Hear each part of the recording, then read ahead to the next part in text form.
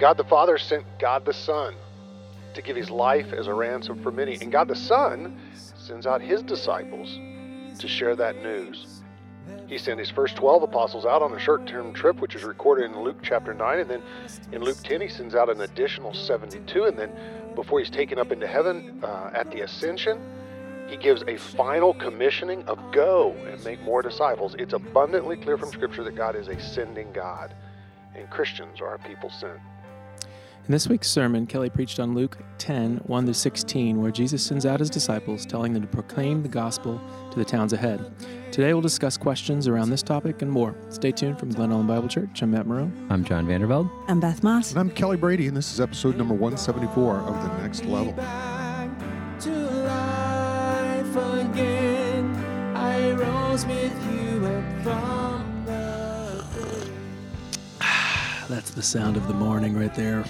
It is morning. It's Good morning. been afternoon the last few times. If our listeners could smell our set, it's fresh brewed coffee. It's fresh brewed Fresh coffee. brewed coffee. The nectar of the gods. Shout out to I Have a Bean. I'm brewing some I Have a Bean in the Oh, back. are you? Smells amazing. It's delicious. Uh-huh. They do a good thing. That's still a redemptive type ministry, a faith-based. They employ felons, I think. Yeah. That's great. Yeah. Yeah. Really cool. Catchy name. Yep. And since the whole COVID thing started, they usually do free coffee Fridays at the place where they brew, and that you can just go in and get a cup. And now they do it every day. Really? Yeah, you can just go and get a cup. Where it's located, it's Butterfield close. Road. It's right next By door Wheat to Mulch. Wheaton Mulch. Yeah. Uh-huh. Over by the Tower Apartments in Wheaton. Oh, it's over there? Yeah. Oh, Like by Yep. Manchester-ish yeah. area. Okay. Do our listeners need to know this? Hey, it is a ministry. Yes, it's free coffee ministry every based. day. Are they ministering to you, Matt? They help Every me day. minister. They give me the juice. Awesome. So how are we doing? Doing well? Yeah, good. Doing well. Yeah. Sunday was beautiful as we're kind of remembering Sunday, and I'm betting that was our last beautiful Sunday. We have two more to do outdoors, right? The 18th and the 25th. We're going to try and press through and do them outdoors, and then November 1st we'll be in the building with a definitive shift from outdoor ministry to indoor ministry. So hopefully we can last 2 more weeks outside, bundle up. I'm just going to say it. I'm ready to get back inside. I'm excited to get back inside. I'm excited to be back up on the platform. Agreed. I'm just ready. I'm ready to throw down. You've been Let's do it. Let's do it. Okay. Too much coffee. But going inside will mean fewer people. Is that right? It'll mean so that'll be fewer per different. service. Yeah. Uh-huh. We're going to do 100 services on Sundays. Okay. They're each going to be 10 minutes long. 10 people a service. 30 volunteers. So logistically, people will really need to be on top of signing up Oh, and they have things to like sign that. up because we have to do contact tracing. I'm saying that for myself because there's been many times where we've tried to sign up Sunday morning and Yeah. there's 4 spots, but we bring 7. Part of the reason that we need to shift from outdoor to indoor on a singular Sunday and make the move is for volunteers in kids ministry. Sure. It's impossible for them to prep for a kind of a game time decision. Are we doing outdoor ministry? Are we doing indoor ministry? So we're excited. And they do need volunteers in children's do. ministry, right? Yeah. My family did some children's ministry this week, and it was great. But yeah, they need people. John, how many people do we have outside Sunday? Do you know total? I think we had around 90 people in our first service, and it was pretty chilly that first service in the morning. And then the second service, we clearly had more people than the registration spots that were available. The Wheaton students are signing So up. yeah, just showed up. several. Which ones are those? Which is, I mean, it was a beautiful day, Yeah, it's fun. and it wasn't a lot of intense sun, nor was it really cold. So people really spread out all over the place, which was great. And the beauty of the day continued on into the evening onto Ranch Road. Yeah. Oh yeah. Oh yeah, the Yeah, 80s it was- party. It was awesome. We had Yeah? a block party on Ranch Road. It went really fun. well. That's good. Yeah. If any of our listeners want to see a picture of Matt and Jen in their 80s attire, text me 630-476-2964. Text me, and I will send you an incriminating picture. Yeah, the sad part is I've had that. What I wore, I've had that for like 10 years. That's exactly what Sherry said. Weren't you in an Oh, yeah. 80s The sad band? thing And is, I have 5 he different has that in his uniforms. closet. I do. I have 5 of them too, 5 different colors, and Jennifer, she ordered hers, and Jen Brown dressed up too. She was all 80'd out, and it was cool. And then a few Awesome. people came dressed up. I was gonna say, was it like the band was dressed and then everybody else kind of A was few normal? people, Or Leslie Kruger. How many showed people up. do you think were there? I don't know. Throughout from start to finish, maybe 100. Yeah, that's what I was Okay. going to say. Like, we and had, it was- we had 40 in our front yard. It was fun. so we blocked off the street, and then we had all of we set the band up in my driveway and kind of angled them out towards Kelly's house, which is sort of diagonal from our house, and then all of our neighbors around us were good for opening up their lawns to anybody who wanted to just come and plop a chair down and just Cool. be distanced and be there. And so people did. People were in each other's lawns, and it was That's cool. sweet. Yeah, it was a lot of fun. Awesome. So, one of the things you said in your sermon that I felt, you could kind of feel people kind of, moving around in their seats, getting a little uncomfortable. Where's he going with this? Was your church size, church preference? You went into that a little bit. Yeah. I don't know if we have any questions about that We don't. specific, but it's a question that when a teaching pastor brings that up, you're kind of like, oh, here we go. What are we going to talk about? Yeah. Yeah. And I had a season, I've been here 26 years. I had a season where I thought that there were better sizes of church than others. And I've given that up. Like, I actually think it's a matter of preference, and there's no evil in a particular size. If you've got 20,000 and there are churches around the country that have 20,000, that's great as long as you're making disciples, as long as you're caring for your sheep and you're able to shepherd that flock, have at it. And then, I just think it's a matter of preference, and people have different gifting, ability in teaching. Some people draw larger crowds, and that's just how it is. That's interesting. I met with a friend of mine. He's a lead pastor at a church out here, and a couple of years ago, and he was telling me his philosophy about that. And he feels like once the church gets to a size where I don't know everybody, Sure. then that's too big, and so we should start another, campus or whatever, because I think what he said was I need to know the voices of my sheep. I need to know my sheep. I need to know the voices of my sheep. And if I get to a point where I don't know that, then there's a problem. Yeah. Which is a good point. Like, what do you I think it's a about it? horrible point. But Oh, you did? Okay. I mean, that's true for him. If he's implying Yeah. that that's got to be true for me, then that can't. Right. I mean, he's got. Sure. That's a relational capacity thing. Yeah, too, I mean, this because guy puts people, a high priority on one-to-one ministry. yeah, apparently. and some people can know 250 people and feel great. Other people can know 40 people, and feel like Right. they, so you. Well, and then if you're a bigger church, you could have a bigger pastoral team. Yeah, totally. And so, And other ways of being. Some people are called to do one-to-one. Some are called to do one to a few. Some are called to do one to many. Some are called to preach. Some are called to teach. And then some are, I feel like the pastoral staff here at Glowing Bible Church has various ministries where some areas they excel, but they have other ministries where they don't quite excel, but they have to get that done still. You follow me? yeah. I think it's interesting to think about church size in terms of health, because often we think of, wow, that huge church must be really good at doing church and really successful If they're and prosperous. huge, they and, must be doing it right. right, and then must be healthy. if they're really small, then man, they're struggling and must be hard for They're them. failing the and Lord they're- in some yeah, way. exactly. And the truth is really not. That's not be the the case. opposite, Where right? it can be. That can be true, but it can also be true that the large church is actually has a lot of pain and struggle, and it maybe has has pursued, other things to try to grow their numbers or their finances or whatever. Mm-hmm. And the small church may be super faithful, making disciples and sending people out and multiplying themselves and, growing disciples deeply. And so the size of the church does not always indicate that it's a healthy place and doing healthy. That they're faithful. Yeah. Right. Well, and I feel like, Kelly, you were just a few weeks ago talking about some of them. I think you were talking about writing. Some of the most prolific authors, teaching pastors come from very small churches. Yeah. Eugene Peterson, for decades, his church was just a couple hundred, and his church gave him permission to spend a large portion of his time writing. And so he had a relatively small church, but huge impact, huge positive impact. So I should also mention there are a lot of ways to grow a church, and not all healthy.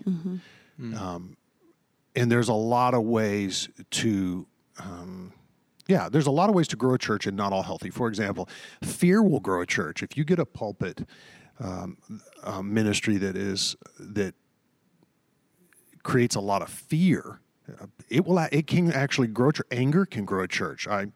There are some folks that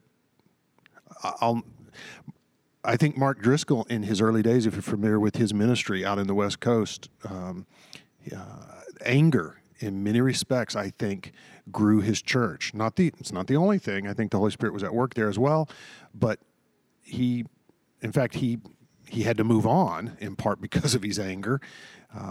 So we need to be careful. Just because a church is large, John, as you said, doesn't mean they're faithful. We need to pay close attention to the culture in the church. What exactly is the nature of the culture? Is it a gospel-centered culture? Is it a grace-based culture? I said to a friend of mine recently who leads a fairly large church, a church of about 5,000. I said to him, "Do you ever get angry in the pulpit?" And he said, "What do you mean?" I said, "Well, is there any part of your pulpit ministry that's prophetic?" I mean, prophets, were frustrated with the sin in the nation. They had anger. There's anger that's righteous anger. There's anger that's unrighteous anger. So, and he goes, "I don't know. I'll have to think about that." So anyway, I guess I'm just personally reflecting there. The pulpit ministry of a church needs to be a place where the whole counsel of God is taught. The grace of God is taught. The law of God is taught. So, yeah.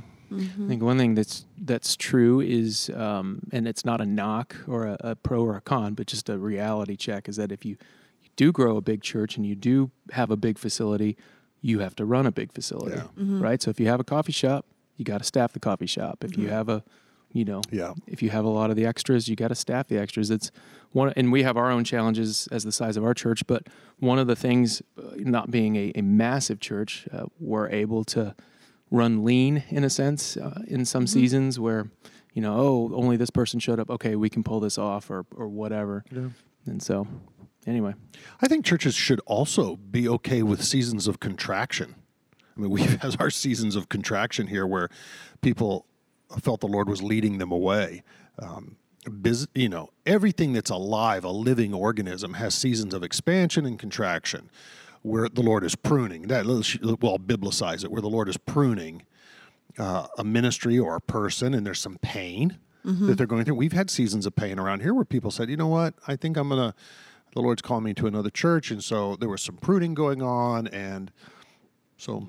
I just think that, a living organism the church is alive. God's building it and so tending to it. So it's a complex reality that requires a lot of relational sensitivity, and appropriately so. So, yeah. And there was another question that you tackled in your sermon that someone asked you, right, about just politics, voting. Oh, I brought it up. I thought you were going to say that's what made people squirm. My yard signs. Yeah, I can't believe you made that.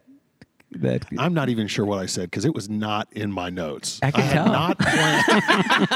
I had not planned to get up and make any comment on yard signs. Let's just take a quick survey. Do you guys have yard signs? No. Okay. Do you think it's bad to have yard signs? for others? No, Okay. not necessarily. I don't really have a. Would you put I a just sign? get No, I don't annoyed have by strong how many feelings there about it, are. yeah. There's Yeah. so many, I many feel like signs. I maybe would on the local level.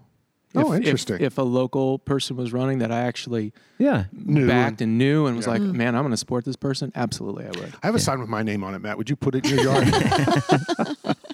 They're just. I New, feel like they're there sanitation, forever, and then minister, is it?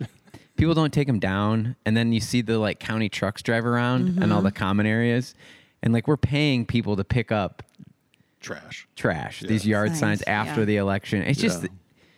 but you're the situation you were in was that this person wanted to sort of show their faith Yeah. by They want picking to a be- certain candidate and then putting their sign out. Yeah. Is that like, Yes. I want to make a stand here? Yeah, and I think that that's risky. Yeah.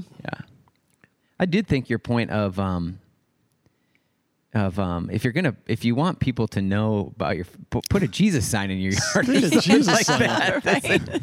Because it Makes a doesn't little more necessarily currently. I mean, I think we all can agree that just because you put the sign of one candidate in your yard, people driving by there, they don't necessarily know what that means. Oh, it could mean a It lot of could mean things. a It lot could of mean something things. different to everybody who sees it. Yeah, like, oh, they're not a Christian. They have, right. the Biden sign in their yard. Oh, they're a Christian. They have the Biden sign in their yard. Are you guys? Do you have any signs in your yard? Not. Do you have? No. All right. So We have a flag up. do you have- It seems like that's controversial these days. Jeez. an American flag? Yeah. Oh, yeah, right. No, I've just seen the headlines. I just refused to, delve into those articles. But, headlines like, guy wearing American flag hat gets attacked by Antifa Yeah. or whatever. It's Yeah. like, as if to say that just the having flag a flag alone. is a Trump vote. And that's not the case. Yeah. It's like, oh, man, we love living here. We love our country. We believe in that, The other, we can turn it around. The other thing is, are they effective? Right? Yeah. I mean, it's just kind of seems. I know. I'm a little more right. afraid of the Like you the drive by. divisions they might cause Yeah, right now. right, exactly. That's more. In any other election, I've never thought too much about it, but in this election, I wonder if it's pitting neighbor against neighbor. Right. That's- Like you drive by the house and, oh, Trump, huh? Oh, yeah. Look at that house. That might be right for me. I knew it. I know, right? Figures. Oh, what's that, a Prius? Yeah, that's a Biden vote. Oh, my God. Sorry. All right, let's get into some questions. Question number 1. I'm reading through the Bible with the congregation and have a question from Matthew 25 where Jesus talks about separating the sheep from the goats. That sounds a lot like saying good works helps us to earn our righteousness in heaven. Can you please explain this since we're taught that we're saved by faith alone? Yeah. So let's be clear. Absolutely, we're taught throughout the balance. We're taught throughout Scripture that we're saved by faith alone. So Romans 5, having been justified by faith, it's 5:1. Romans 5:1, having been justified by faith, we have peace with God. Romans 11:6, it is by grace. It's no longer on the basis of works. Otherwise, grace is no longer grace, Paul says. So we're saved by grace through faith, apart from anything we do. I feel like Going Bible Church works at that really, really hard, what I would call gospel clarity. I had mentioned I'm watching The West Wing. yeah. Yeah, you've dropped that Few down times. here a few times. Okay, so we watched some last night. The biblical overtones in West Wing are stunning. Last night's episode was called Isaac and Ishmael. I mean, it goes on and on and on. He's now, Martin Sheen has now provided gospel We clarity. should make this a segment on the I podcast know. before the questions. I actually- Kelly's West Wing update. I actually think that you could run a curriculum based on a biblical curriculum where you say, all right, well, what in this is true, and how did Martin Sheen, did he get the gospel right? You know what's hilarious is in What's- like 4 episodes, the show's going to take a radical turn, and Kelly's going to tell I everybody. He's gonna And whoever's listening no- who's watched the whole thing knows it's Like, like, no, oh, he this has isn't going to no end well. idea. We're in He's season still in 2, by the way. season Oh, you're 2. still in season 2. I was like, how far are you now? All right, so we're saved by grace through faith, apart from anything we do. Matthew chapter 25 is an interesting story by Christ. So he says, when the Son of Man comes in his glory, so that's the background. He's talking about the return of Jesus. He says, all the angels with him will come. He'll sit on his glorious throne. All the nations will be gathered before him, and there'll be this judgment. So I'm reading Matthew 25. And he says, he'll put the sheep on his right and the goats on his left. Then the king will say to those on his right, come, you who are blessed by my Father, take your inheritance, the kingdom prepared for you since the creation of the world. For I was hungry, and you gave me something to eat. I was thirsty, you gave me something to drink. I was a stranger, you invited me in. I needed clothes, and you clothed me. I was sick, and you looked after me. I was in prison, and you came to visit me. And the righteous answer, Lord, when did we see you hungry and feed you, thirsty and give you something to drink? When did we see you a stranger and invite you in, or needing clothes and clothe you? When did we see you sick or in prison and go to visit you? And the king will reply, truly, I tell you, whatever you did for one of the least of these, you did for me. So the setting is judgment. And the commendation in the judgment is the care provided by the followers of Christ for the least of these, those who were in need, needing food, needing clothing, hungry. Setting's judgment, the commendation is, or the reward is meted out, given out, because these sheep have cared for the least of these, and in so doing have cared for Christ Jesus himself. So it would be easy, and I think many do, form a conclusion that, we get into heaven based on how we behaved. Did we behave nicely and care for the least of these? Did we share our resources and visit those who are sick and in prison? It would be easy to draw that conclusion, but let's read closely. First thing we need to read is, the sheep and the goats are separated based upon their identity, not their behavior. We see that their identity is key rather than their behavior in a number of ways. So the separation takes place before the judgment. And so the separation, the sheep are separated from the goats. And the verbiage used in verse 34 is, then the king will say to those on the right, the sheep are put on the right, come you who are blessed by the Father. This notion is that the Father, and it's a relational metaphor, it's a relational reality. It denotes God's autonomous decision and action. So the Father has blessed these folks. So the Father has selected these folks. It's originated with God. These are the ones the Father's blessed. So, and then in verse 34, it's an inheritance they're receiving. It's not wages in which they've earned. In other words, this is a matter of relationship. God the Son says, these are the ones that God the Father has blessed. Come receive your inheritance. Well, an inheritance is something based on relationship. It's not based on merit.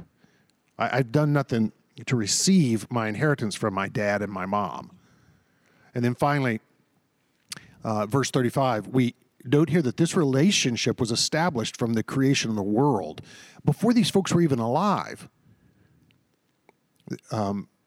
Jesus says that when he comes, they'll receive the kingdom prepared for them since the creation of the world. So there's the separating of the sheep, or the culling out of the sheep, or the identification of the sheep happened before the sheep were born. This is all founded on the purposes of the Father. Is that making sense? Yeah, actually, I really like your comparison to wages of it, because to earn a wage means you've done something to earn that. Yeah. But so I feel like that actually helps it make a lot of sense. Yeah, the inheritance piece. Second, it's fascinating in this parable because the sheep are unaware that they've done good works for which they're about to receive a reward. So we shouldn't conclude that this description of judgment is teaching salvation by works, because the sheep are completely unaware that they've done good works. They say, when did we ever see you hungry or thirsty? When did we do these good things?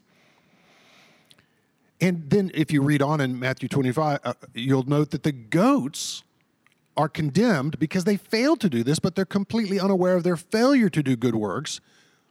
In other words, the sheep acted righteous not because a reward was coming, but because it was a part of their identity. It came natural to them. And the goats acted unrighteously for the same reason. It was a part of their identity. They actually thought they were doing good works, is my guess. The goats did.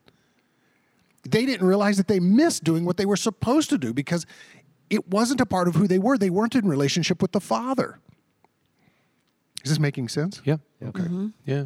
One of the things that's helpful for me in a lot of these cases where it sounds like, man, it sounds like the scripture's saying this, is to flip it around, and instead of saying, I'm getting into heaven because I did the works, but to flip it around and say, I did the works because I'm getting into headed heaven. to heaven. And Right. so it's a characteristic in nature of, of being transformed. Yeah. Right? Right. It is. Yeah. And when you think about the fruits of the Spirit, we're going to do good things because of what God's done in our lives. So it's His similar fruit. to this. So It's His Spirit's- fruit, yeah, right? in us. Yeah. That's why they didn't know they were doing the good, Right. because it was just part of their overflowing of what God had done for them. Yeah, I think that makes a lot of sense. All right, let's go on to more animal questions. Question number 2. Lambs among wolves is not an easy assignment. What do we do to help the evangelist fatigue at GEBC? So this is a question that was posed to me in the parking lot after one of the services. It was actually a visitor came up and said, what do you guys do around here to encourage people who get discouraged in sharing their faith? Throw an 80s party. Okay, clearly. Well, and we Where laugh. you're like, we don't have anybody that faces fatigue. What discouragement? What church has you been at? Well, we laugh about the 80s party. I mean, Matt, I know your heart and I know Jen's heart, and we've talked about it. Our longing is to get to know our neighbors. It was intentional. Yeah. Yeah. Our longing is to get to know our neighbors. I watched all the time, schlepping all that sound equipment over to your house. I mean, it was a lot of pick and work. Did you have Kelly then jump up like after like the first Jump little around. He danced a little. the first little set and like do like a little Jesus Yeah, juke? totally. No, we did communion. We didn't think that'd be weird at all. Baptize somebody. Let's bring the music down here. Does anyone know what the word intinction means? Yeah. I haven't heard that word in forever. All right, everybody having fun. All right, we're going to turn the music down here a little bit. Kelly, you want to come to the mic and share a little bit for us? Jesus juke.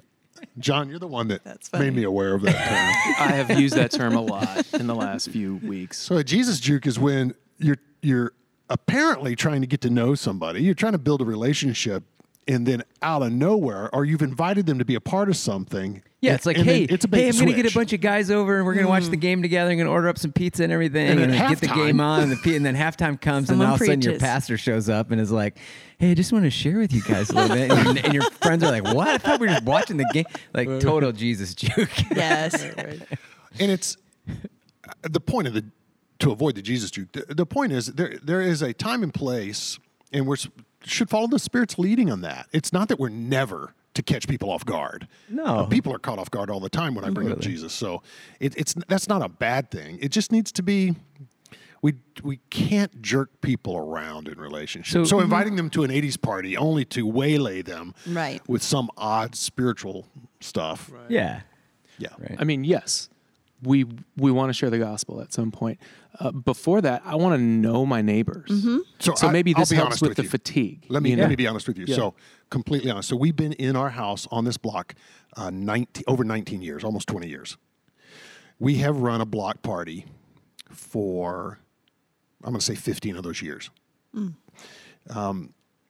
And what we would do is we'd do a block party in August before back to school. And then we'd pass around flyers in September saying, hey, anybody want to be a part of a Bible study? We're going to launch a Bible study in our neighborhood. So we've run a Bible study forever in our neighborhood. There was a neighbor who came out to the 80s party on Sunday afternoon that has never, ever been to one of the block parties that I hosted. Wow.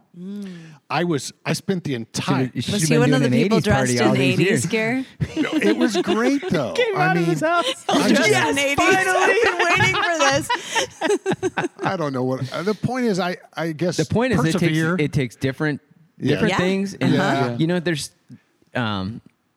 So there's models and methods of evangelism. There's hundreds of books written on how you do evangelism. So there is some science and method behind it. Like as you There's some study things culture that and what make works sense. and all that kind of Right. stuff. But the foundation of all of it is relationship. In the age that we're in, the large crusade event that was huge in the 60s, 70s, 80s, and even into the 90s.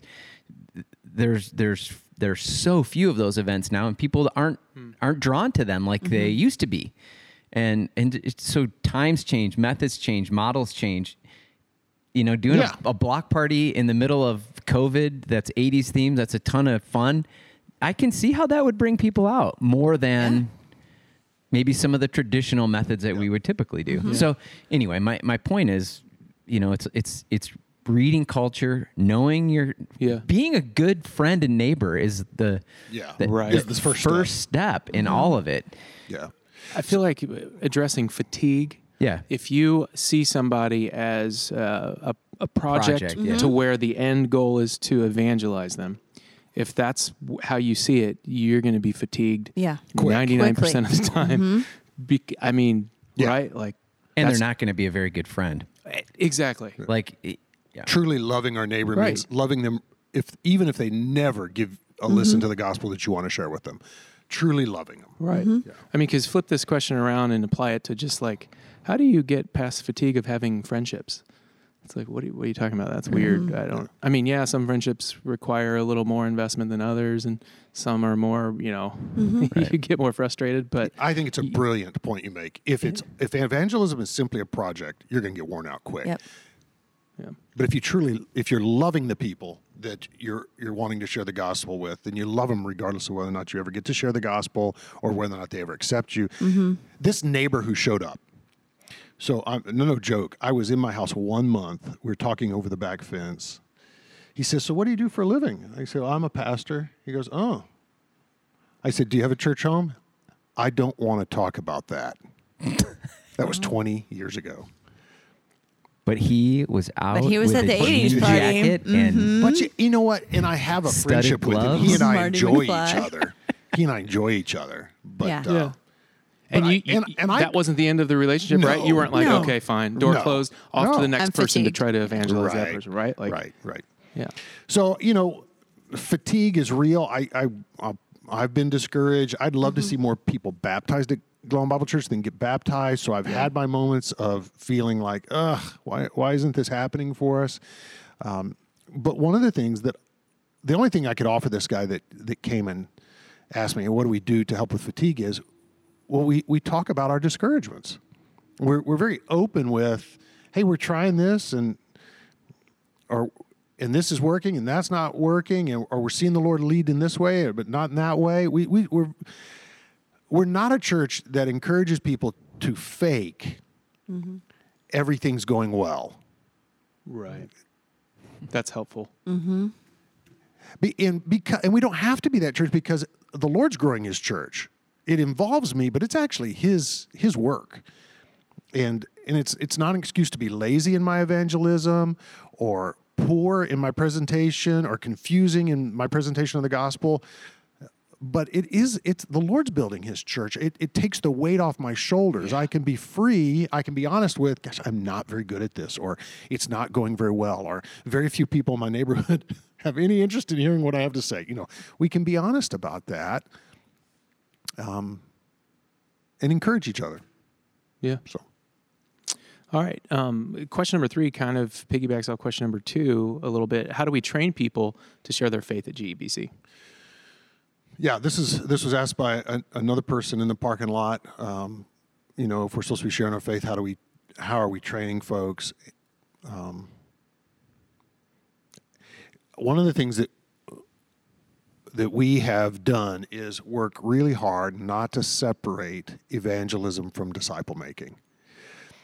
We used to have line items in our budget that one of the line items was titled evangelism, and then there would be other line items with other programmatic titles.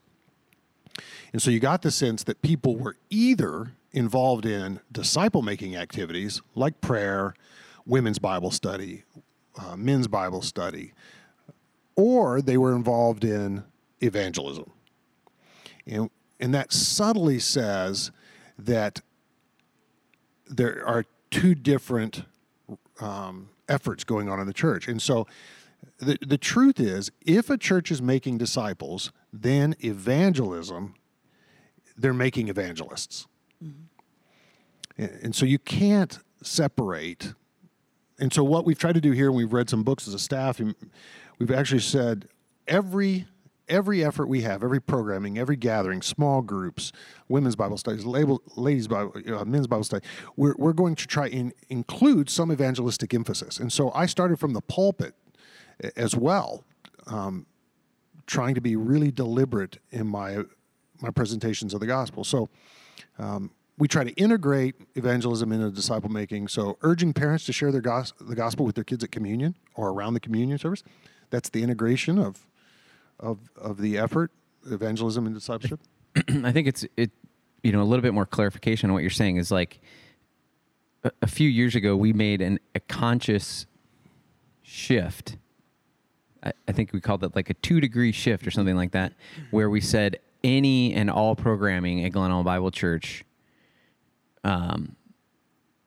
should and will include folks that are either new to the faith, have no faith background, are skeptical, that you could be comfortable inviting your unchurched or non-Christ following neighbor to a women's retreat or a Bible study or a student ministry event or something like that, that all these places would have on-ramps for people to feel like they could invite people.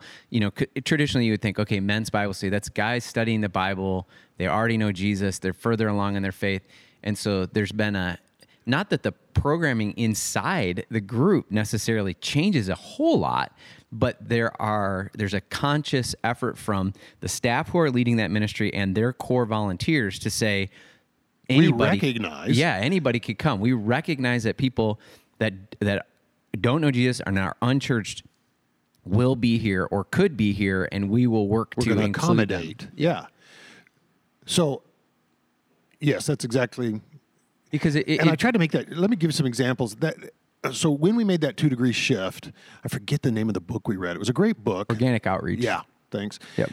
So it was a great book. I tried to shift the pulpit ministry 2 degrees by saying things like, "Hey, today if you're here and you're checking out the claims of Christ, welcome. Right. This is a safe place to learn. We love." Everybody in this room at one point was trying a church out for the first time at some point in their life. Mm-hmm. It's okay to be new. It's okay to investigate. Mm-hmm. So just acknowledging that folks that are investigating claims of faith are in the room, are in our programming, that's a part of it. Yeah, we've done a lot of work. Even, I know I have, and I know you have, I think everybody that's preached has done some even changing of words and stuff that we use that feel really churchy or really closed and inclusive. It's from, I've noticed you've done it. I've done it a few times as well. When we talk about even the Gospel of Luke, we talk about it's a letter written by a man named Luke. Mm-hmm. We don't say in the scripture, Luke says. We do say that from time to time, but we are more conscious of the fact that, man, if you are coming to the parking lot for the first time, neighbor, and you hear somebody say scripture, they might not know what you mean.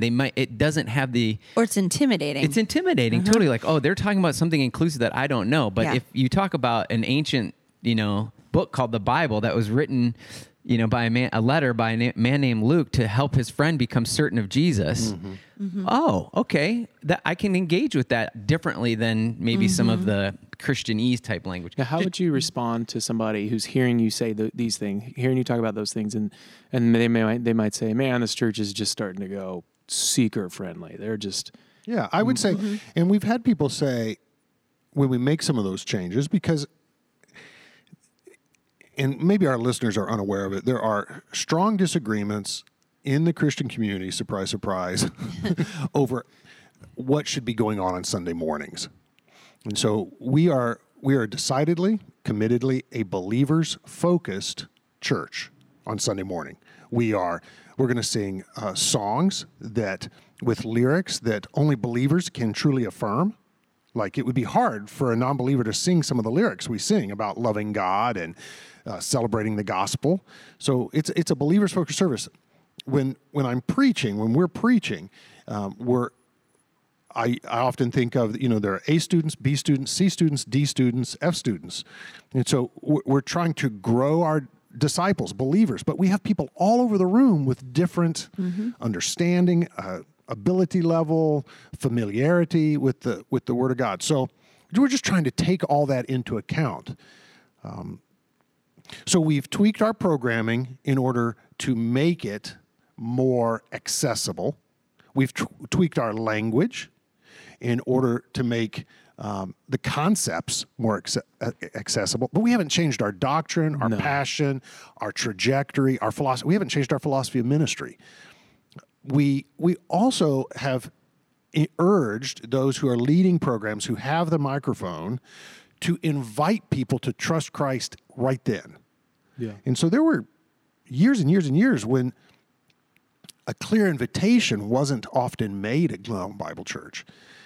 But now I'll say something like, and the reason I point this out, when on Sunday morning I urge people to accept Christ, then I'm speaking to potentially non-believers who need to accept Christ, but I'm also training believers who throughout the week may have the opportunity to lead someone to Christ. Yeah. And so even believers are getting something out of that. In fact, I had a young couple in their 30s who had been attending here for a couple of years come up to me and say, every week when you say, pray that you can begin to trust Christ right where you are, right in your seat, just simply talk to God as you would talk to your best friend and say, thank you for sending Christ. Every week when you say that, my wife and I, we do that, hoping that it'll take. They're out of a Catholic background.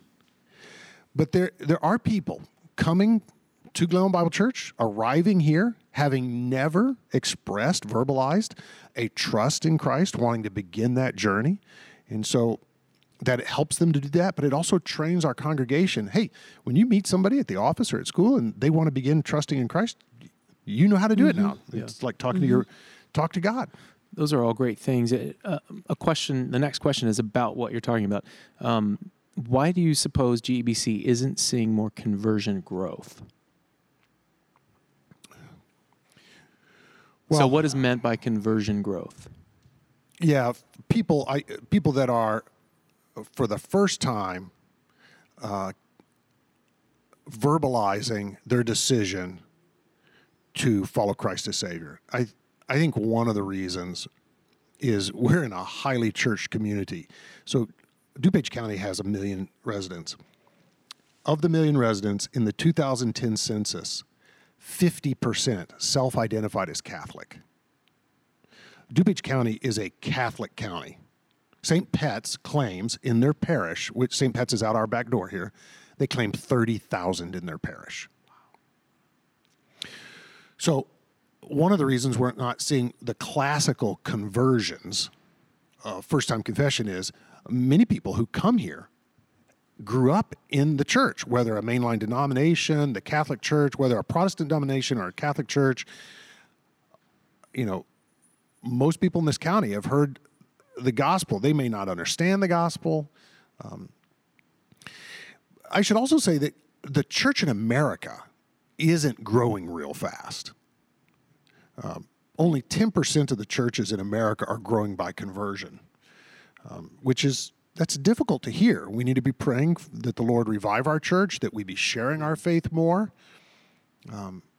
Of the churches that are growing, those 10% that are growing by conversion, most of them are church plants or new campuses of older churches. So the best way to reach out right now in America is to start a new church or to launch a campus from a church. Those are the efforts that are seeing conversion growth. Why is that? Well, it has to do with, near as I can tell, like we planted a church over a decade ago now. I think it's 12 years ago now. And it doesn't have a steeple. Most people in our county, most people in America have some baggage. They have a reason why. If they're not waking up on Sunday morning going to church, they already have a reason why. And so when they wake up on Sunday morning and say, I'm going to give God a chance, I'm going to try again, they're often looking for an atypical gathering spot, a warehouse, something different, something. I should also say the effort required to launch a new church or launch a new campus brings with it the energy and the passion that often sees results. You can speak to this, Beth. You went out on our church plant. We did. Mm-hmm. Yeah. And we sent our most passionate evangelists out, right? I mean, these were the people committed. You were committed. Yeah, Y'all went sure, door to of door. course. But they let the Maas. I mean, it's like, can the Maas's go? Can the please? Maas's come? I'm not sure they can handle They've asked like 10 Though times. we did. Can we just give this one a pass? And We begged and begged. But we did have to push ourselves out of our comfort zones and actually go invite people in the neighborhood and tell them what was happening. So it did require a certain amount of passion and drive, like you were saying, commitment to it. I think I'm not trying to say that we aren't, or that we are seeing conversion growth in as much as we are happy with or whatever. But I do think we need to realize what conversion often looks like. You're talking about people coming from a Catholic background who may not have what we would use the term like a personal relationship with Jesus. It's more of a Institutional. Yeah. And so I know of several in our church and some guys that I've spent close time with who said, I knew God, but my faith did not come alive until I came to Glen Ellyn Bible Church with my family and started worshiping and learning and growing. And now I would say I'm a believer, and I wasn't when I started. Now, we don't always put those folks on the stage and celebrate it as a conversion. But, I mean, some of our adult baptisms that we've had over the years, we've heard that story, right? Like, I didn't know Jesus the way I know Jesus now. So the question that then is, so was that a growth by conversion? Yeah, when were they born again? When were they born again? Right. And Well, when you say conversion, I think of something dramatic. oh, totally. We know? think of, the drug addict who didn't, Right. and then all of a sudden, life radically changed. I think that we experience lots more conversion from darkness to light, from from dead to living than we often realize. And part of that is because in our church and in many churches like us and in our community, those things are happening in smaller groups, one-on-one with a neighbor who's sharing faith, coming to church, and sort of over time, there's this realization of, man, I am not the person I was when I started. I have changed, and I am saved today, and I don't think I was when I started. Yeah. We hear those types of stories a lot more. My little book, Following Jesus, that we try and hand out, has a story in it of a woman who came to Glen Ellyn Bible Church and was a part of women's Bible study for 2 years. She finally stopped me in the hallway and says, I'm so frustrated. Why does everybody keep talking about being born again around here? So she had been in our community, in our fellowship for 2 years. She was a Catholic by family of origin, Catholic. And I said, well, would it help you to know, would it comfort you to know that it's not our words? Jesus actually used that verbiage in John chapter 3. She said, well, yeah, that helps a little bit. And so I read the chapter to her. You must be born again. She goes, okay, I need to think about that then. She emailed me a week later, and all this is detailed in the book. She emailed me soon after and said, okay, I think I've been born again and just didn't realize it. I didn't have the verbiage, to your point, John. She goes, I have come alive. Something different's happened, and now I'm understanding what's happened to me. It was powerful. Yeah. all right. Last question. Hey, can I say one more thing on question number 3? So I'm going back 2 questions. Which is, how do we train people to share their faith at GBC? I'll be honest with you. For now, I've given up on the let's sit in a classroom and let us teach you how to share your faith. There was a season in the 90s when some of the best churches in America were creating curriculum around, here are the steps to sharing your faith. We have shifted here at Glen Ellyn Bible Church to what I would describe as real-time training. By that I mean we run a monthly outreach at Glen Ellyn Bible Church for men. It's a fairly small effort, but it's and it's called the Boathouse, and there are some men from Golden Bible Church who go to that regularly, and I describe it as real-time training. We're in the room. There's 20 other non-believing men in the room. We're cultivating friendships, and then we're in the water, so to speak. We're not in a classroom saying, here are the 4 steps. If you get your opportunity at work this week, then you'll want to go through steps 1 and 2 and 3. It's like, okay, enough with the classroom. Yeah. When you learn to swim, you do it in a pool. Right. So It's daunting to me to think about, like, I'm in a conversation with somebody and I'm like, oh, what step 2? Should I Oh, and jump then the to- next day I'm like, oh, I just blew it. I totally forgot missed- step 2. I totally missed step 3. And, I it forgot. sounds horrible. to Were even you- It's over talk now. I about it. know. Were you guys ever a part of, and I'm going to say this and then I'm going to hope that we haven't done this recently.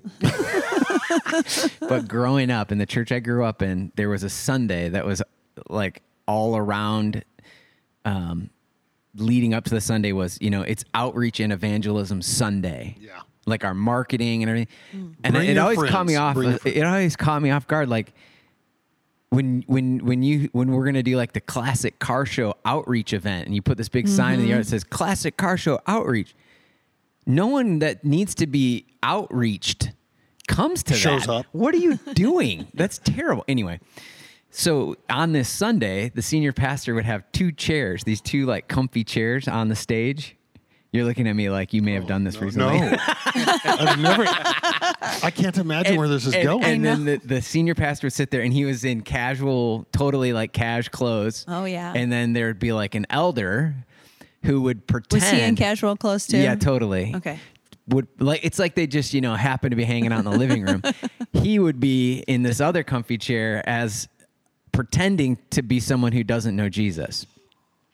And then they would sit down and the senior pastor would be like, well, hey, Bob, how's it going today? This is spelled out, right? I mean, everybody in the congregation knows. I mean, he says. Yeah, he says. My friend's going to pretend. We're going to do some role play. Yeah, we're going to do some Yeah. role play. Yeah. And do it. But the whole thing, the whole sermon, like 35 minutes or whatever, was this fake conversation where Bob would lob up questions like, yeah, but how can I know that I'm saved? Well, Bob, and you go through this whole thing, and it was so awkward and painful, and it just made me like, are there people that don't know Jesus here in this room that are like, I don't know, it was so off-putting, and it was like, but that only ever happened on Evangelism Sunday. It's coming, Evangelism Sunday. We're going to train the church how to do evangelism. I'm thinking, I've never like been in this setting where like I'm sitting in these comfy chairs with a neighbor in my living room. I mean, it was so bad. You know what? They were trying. They were trying. But They were, yeah. or did you ever? Oh man, so much. You've got a lot of church baggage, don't you, John? Yeah, around evangelism. It's hard in the Reformed world to. You know the saying about evangelism. Non-Christians hate it, and Christians do too. Yeah, right. It's like the dentist. Did you ever do like the evangelism explosion events? Yeah. Beth, you had to. No. What? That. EE. No. EE training. We actually I did never did. evangelism explosion training here. It's not horrible training. I mean, Christians get to know the scripture in a deeper way, and they do get Okay. ready. There is some good. Yeah. It's Sorry, some I of the just. We would spend all this time, and that's what I'm afraid that when you get into, some of the history you were just talking about, the line item of evangelism and those kind of stuff, we give ourselves like a pass We do. to do these like things that are kind of not great. And then we never talk about the fact that you are a jerk in your neighborhood, or that you do this, or you do this, or you do this, or, that you're not like in your own life. How has your life changed? How are you meeting That's why people? I love the First, whole lambs among wolves. Totally. We should be sacrificial neighborhood. We should be the best neighbors, realizing that we're here for them. It's not us against them. It's actually us for them. It's not us and them. So much of the verbiage used around evangelism is us and them. or let's go sell the vinyl siding around the neighborhood. Here we go. We got a product and we need to peddle it because we're supposed to. Do you know what I mean? Oh, yeah. And undoing some of that over the past 20, 30 years that's difficult because I remember a pastor that I really liked and enjoyed, and he said if the If you're talking to somebody about your relationship with Christ and the end step is come to church, then you've fallen short. Don't just bring them here to the church and assume that because they're here at the church that you've done your job. Now, that can be a part of a process. I mean, often that's a really good open door. Like, hey, are you a churchgoer? Where do you go to church? Oh, I'm not going anywhere. Hey, we'd love to have you come on Sunday. Yeah. That's not the end. Right. The end is the follow-up on coffee a week later that says, what'd you think? So it's interesting you bring that up. I actually led one of my neighbors to Christ, and they landed at another church. Yeah. Because the goal is not... Well, they came here, and the service it was a Good Friday service. They were finally going to give the church a try. I remember this. It was a Good Friday service, and their kids were terrified by it. It was so dark. Was it the blood painted on the door? Yeah. Yeah, it was a very... No, Matt, you're laughing. I painted blood on a door. Matt's face. Oh, Wait, on that specific service? Yes. I was kidding. I know. I don't remember that Good Friday. Models and methods, I blocked folks. it There's out. models and methods. Well, and they were junior high kids, but it just overwhelmed them. Oh, Well, yeah. yeah. That's the wrong service to come to for a first service, don't you think? For with kids and I don't know. I guess. I mean, mean, I remember I said, "Kids, this is just paint, but it's imagery. It'll help us imagine." But it was still too gory. But they found a great church, and I. I still vividly remember how I felt and what I thought when I first started checking out a church, and I started meeting people that did not fit into the category that I had in my mind of Bible thumper. That's what I thought about Christians before I started checking out this church back in Kansas City. Bible thumper, Bible thumper, Bible thumper. That was the term I used. That was what I thought. And what really moved me along was, at least in my mind, what was moving me along. Obviously, I had no concept of the Holy Spirit's movement, but what I was thinking was, like, these people don't fit into what I thought who I thought they were.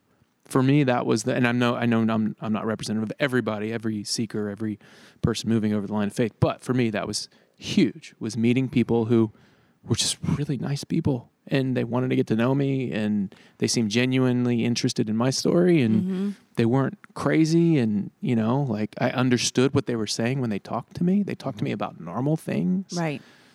And it just It's good. it was powerful. Good real for me. life example. All right. That's it. All right. Well, that's all the questions we have for you today. But if you have any further questions, comments, or concerns, don't hesitate. Text the Next Level Podcast, 630-474-6164. Our podcast is dedicated to answering listener questions on 2 levels, answering specific questions about last Sunday's sermon, and also general questions regarding broader topics within the Christian faith. We love God and believe that Scripture is a primary means for our getting to know Him, and our hope is that this podcast extends the learning opportunity for all who want to know God better, strengthening not only your faith, but my faith and our faith together. Thank you for joining us, and thank you, listeners, for tuning into The Next Level. Has gone, and the new has begun. Your name always. Jesus, you alone deserve our praise. All praise. Boom! Prophecy.